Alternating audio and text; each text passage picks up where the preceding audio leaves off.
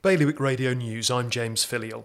Official plans have now gone in for Jersey's new £800 million hospital.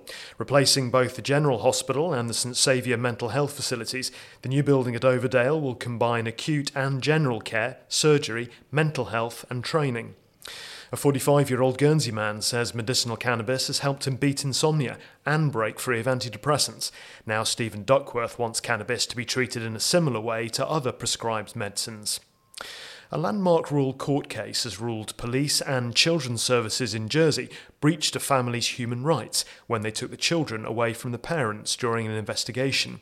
It found proper process wasn't followed when the children were put into foster care. And Guernsey's health chiefs are meeting today amid rising COVID cases to discuss making masks mandatory in public.